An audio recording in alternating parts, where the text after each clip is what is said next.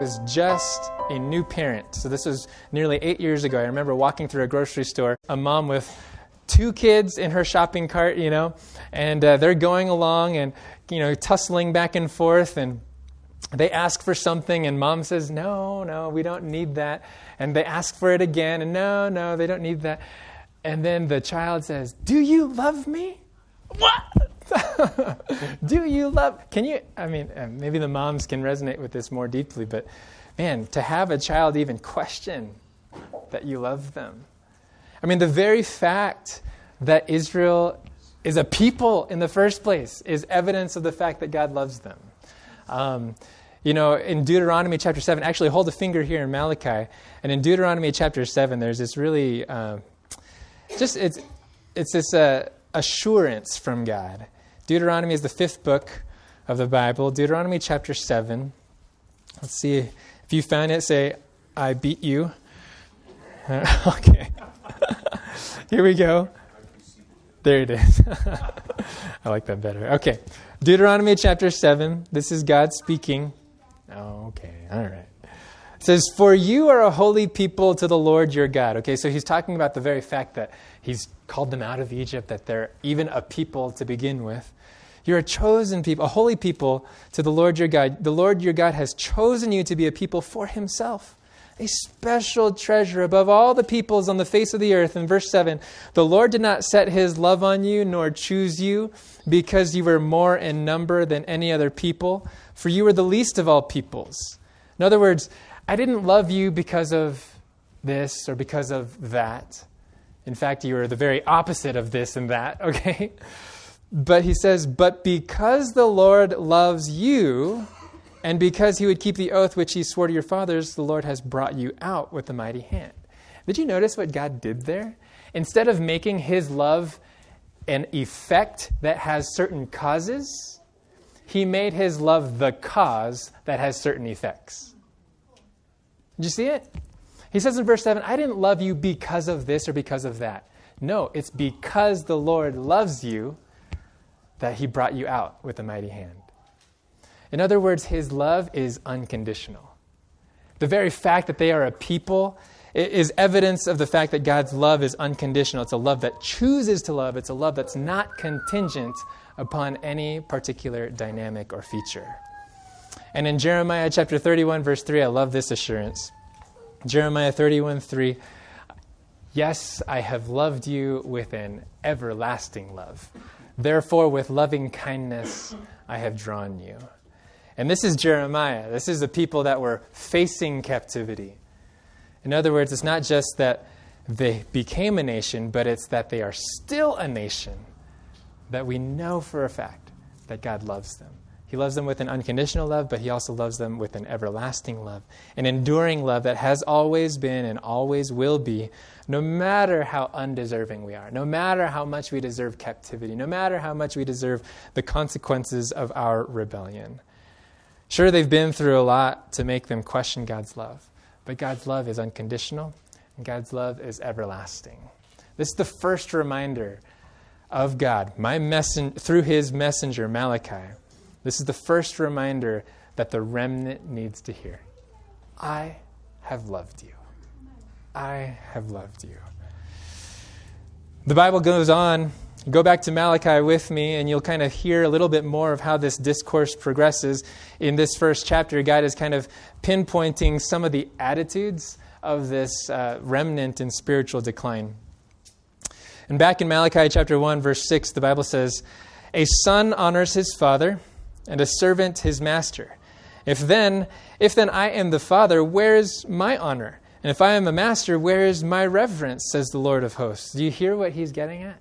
It's like, hey, you honor the people that are above you or the people that are in positions of authority and respect in your life, but where is my honor? And that word honor, it's a very weighty word. In fact, literally, it means that, to be weighty, to be heavy. In other words, to be priority in someone's life. And so when he's saying, hey, where's my honor? These people have not made the Lord weighty in their lives. In other words, God has become like a feather that can be blown out. a feather that has no lasting presence. And instead, at the end of verse 6, notice instead of honor what the priests are doing to the name of God. It says, "To you priests who despise my name, yet you say, in what way have we despised your name?" Again, that complete sense of surprise or obliviousness, or just kind of feeling like, I have no idea what you're talking about.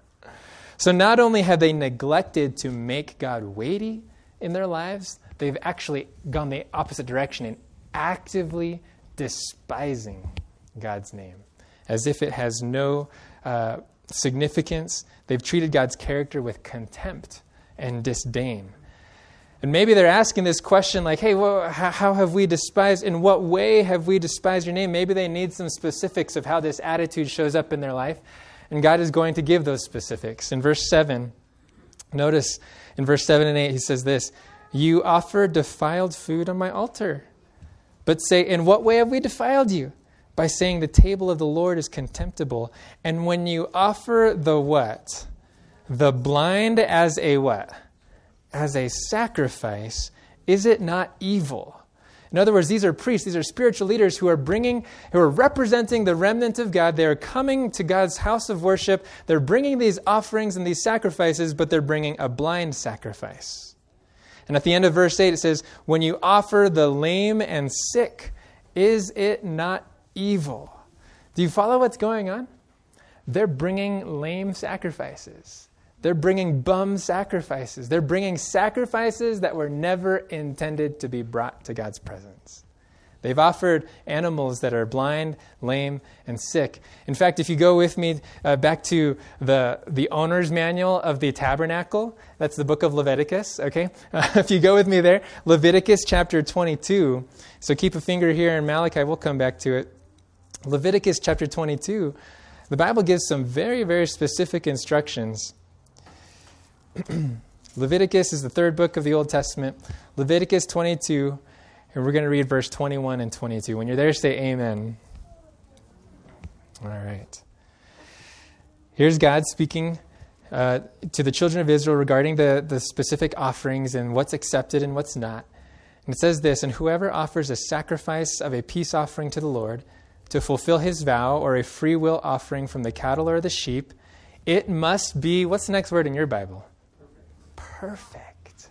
It must be perfect to be accepted. There shall be no defect in it. Those that are blind or broken or maimed or have an ulcer or eczema or scabs, you shall not offer to the Lord, nor make an offering by fire of them on the altar to the Lord. Very plain, very clear. He repeats it again in Deuteronomy. If an animal has a defect, is lame or blind, or has any serious flaw, you must not sacrifice it to the Lord your God. Why? Is God just an overbearing perfectionist? Is that what's going on here? Why? Is God just being super hyper demanding? Is that what's going on? The reason why only a perfect sacrifice will do is because of what that sacrifice is supposed to represent. Right? So let's think about this. What is that sacrifice supposed to represent? Number one, it's a symbol of Christ's sacrifice. It's a symbol of Christ's sacrifice for us. In other words, a lame animal, a broken animal, one with blemish or any defect of any kind, a lame sacrifice does not adequately capture the picture of who Jesus is. Right? He is the one who is tempted in all points as we are, yet without sin. He was the one who knew no sin, yet became sin for us, that we might become the righteousness of God in him.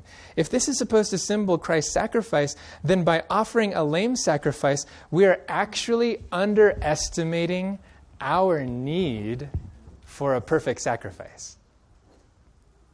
I don't know if you caught that. So we're not just underestimating the quality of the sacrifice. We're actually underestimating our need for a quality sacrifice. As if we don't need much to atone for our sins. That's what they're saying through this. That's how they're despising the name of the Lord. So a perfect sacrifice was needed because it symbolized Christ's sacrifice. But it was a twofer. It was a two-in-one. It not only symbolized what Christ had done for us, but it also symbolized our response of worship because of what Christ had done for us. And so if he didn't do anything special for me, why should I do anything special for him? This is the attitude that they're bringing to this. By offering a lame sacrifice, they're saying, well, that's all that you deserve. That's all that I want to give you. It was symbolizing a lame offering, a lame worship. And what's troubling is that they don't even know it, right? In verse 7, in what way have we done this? In what way have we defiled you? They're oblivious to how offensive their spiritual apathy, and maybe I'll say spiritual minimalism is. I don't know, minimalism is kind of in vogue in terms of the simple life and simple homes and simple church even, things like that. But when it comes to minimalism, I don't know, the way, what always comes to mind is I remember having a friend in college. We took a Christian history class together. I mean, he was a super bright guy. He didn't really need to study to ace a test. But what he did actually invest his energy in was understanding the lowest score he needed to get in order to get an A. All right? Like he wouldn't spend a lot of time like actually reviewing his notes or even taking notes to begin with. He would spend a lot of time at the end of the quarter kind of assessing where he was at. Okay, this is all I need on the final test in order to get an A in the class. That's kind of the minimalist approach where you ask yourself, what little do I need to do in order to make it? And here, the people, they're bringing lame sacrifices. They're taking a spiritually minimalistic approach to their relationship with God. And then in the middle of the chapter of Malachi, go back to Malachi chapter 1, kind of smack dab in the middle. Really, this is the center point of this first discourse. The appeal in verse 9. But now, entreat God's favor that he may be gracious to us. But now entreat God's favor. The appeal is to turn ship, to cease and desist. This spiritual atrocity. I mean, you think about it. Would you give this? Would you give these kinds of offerings to your superior at work, to your boss? For those of you serving in the military or having served in the military, by the way, thank you so much to our veterans. On this weekend, we get to honor their service. But think about it. Would you, to your superior officer, would you bring out cold pizza? You know, would you bring out a lame sacrifice? But they're doing this for God. And what's troubling is that this lame sacrifice, this practice of giving less than the best, is actually not just hurting their relationship with God, it's actually hurting other people's relationship with God. You keep reading there, I think it's in verse 11. It says this, "For from the rising of the sun, even to its going down, my name shall be great among the Gentiles.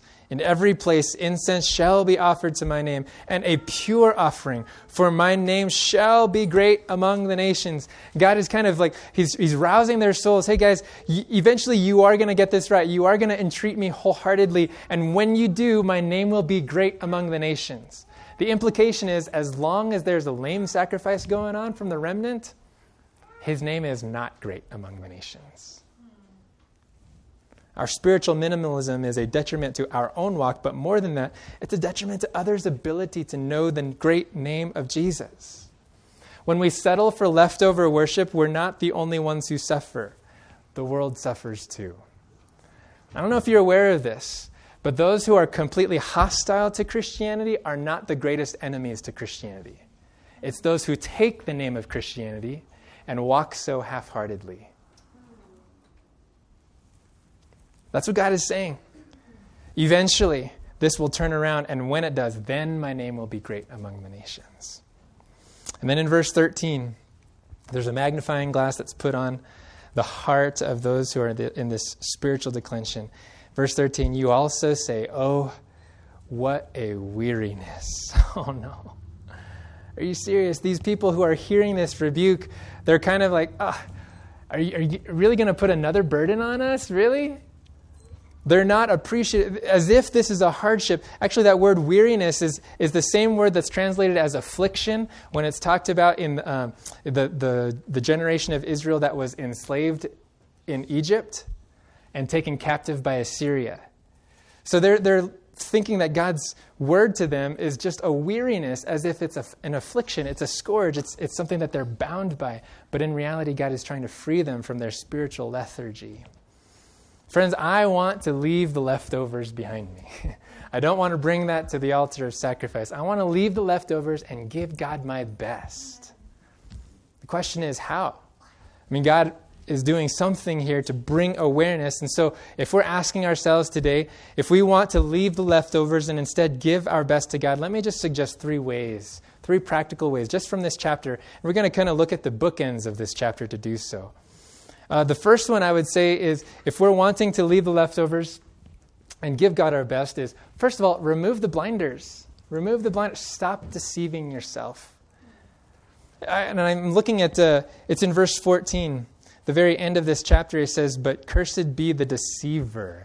This is how God actually calls it out in us. Hey, you guys are deceivers. When we're giving God, when we're persisting in giving God leftovers instead of giving Him our best, God actually calls us deceivers. And the implication is not only that we're attempting to hoodwink God, but that we're actually deceiving ourselves into thinking that that's all that God wants. So step 1 in leaving the leftovers and giving God our best, step 1 would be take off the blinders, take honest stock of what it is I really give to God. I mean, ask yourself the question this week. What kind of sacrifice am I really bringing to God? What kind of sacrifice have I really been an offering to God? On a physical level, have I really been offering everything, my best? On a financial level, have I really been offering God my best? On a time and energy, a priority level, am I really offering God my best? In terms of loyalty and affection, the weight of my thoughts and loves, am I really giving my God my best? And if leftover worship has characterized what we've been bringing to God, then at least let's stop deceiving ourselves. At least let's be real and ask God to remove our blinders. Yeah. The second way I think Malachi is pointing out to us is to not just remove the blinders, but to remember who is king. Remember the king. Again, in verse 14, but cursed be the deceiver who has in his flock a male and takes a vow, but sacrifices to the Lord what is blemished. For I am a great king, says the Lord of hosts. Or maybe your Bible says the Lord Almighty. And my name is to be feared among the nations. Somewhere along the line, these deceivers who have been persisting in leftover worship have forgotten that they're bringing leftover worship to a great king. Remember the king. So if we're wanting to leave leftover worship behind and give God our best, 1, remove the blinders, but also remember that you're serving a king. Remember who you're serving. I know, what a friend we have in Jesus. I know we want this intimate personal relationship, but sometimes that gets into a buddy-buddy type of status that we forget that this is someone who created the universe with the breath of his mouth. This is a king who rules over all, before whom angels cannot stop but bow and say, holy, holy, holy is the Lord God Almighty. Remember the king. I want to challenge us this week to take some time every day this week just to allow God to fill up the horizon of your thoughts. Just to allow God to be big in your hearts and minds. Because sometimes God becomes small. And when we do, when that happens, what we offer to Him is small. And so the question today, what can we do this week to remind ourselves of how big God is? Maybe it's just as we walk out of here, just to take a look at the front range just for a little bit. Just to get out in nature and allow God to fill up the horizon of to look up at the stars tonight. It should be clear. To sing praises at the top of your lungs. I don't know what it is that for you that would fill up your mind just with a sense of, Alleluia, holy is the Lord, God Almighty. You know, there are multi-million-dollar industries that put before us how great people are, how great celebrities are, how great musicians are and athletes are. And while they might be cool, there's only one great king. There is only one. If we're going to leave the leftovers and give God our best, I want to challenge us today to do something about our cognitive diet this week. The things that we feed our thoughts, okay? To ramp up our cognitive diet with intentional reflection on the King, the one whose name shall be great from the rising of the sun to the going down of the same. How about it? Remember the King, yeah? All right, so remove the blinders, remember the King, but then back at the other bookend of chapter 1, right? That first reminder in verse 2, I have loved you, says the Lord. I think in addition to removing the blinders and remembering the King, I think we can give God our best when we receive the King's love. When we receive the King's love. So if we find ourselves, if we find ourselves just kind of stuck in this rut of only giving God our leftovers, the real issue is not just our love for God, but actually our perception of His love for us. I mean, that's what God is trying to do. Hey, guys, I have loved you. Somehow, somewhere along the line, this remnant has lost sight of God's great love for them, not realizing that He actually has given us His best. I mean, just imagine this. In the heavenly council, what it was like in eternity past, what it was like for the triune Godhead to foresee the fall of humanity and to look around and say, what are we going to do about this? I don't know, just kind of imagine in your heart, like, what would that be like? What would they give for a rebellious race? I mean, and eventually they had to come to some sort of decision. I don't know if they rock, paper, scissors it or what. Okay, is it you? Is it you? But what they knew is that they were going to give themselves. How does John put it? For God so loved the world that He gave His only begotten Son, that whoever believes in Him should not perish, but have everlasting life. In other words, when God looked at you and I, when God looked at us as enemies of Him, when He looked at us in our sin, He did not give us His leftovers. Amen. He gave us His best, His all. How did that hymn go? Amazing love. How can it be that thou, my God, wouldst die for me? Nothing but the best. When God was asking us, what can I give to these people? I'll just give him a giraffe. No, that's not what He gave. He gave us Himself. And He gave us His all. And what can I give to that kind of King? Nothing but the best.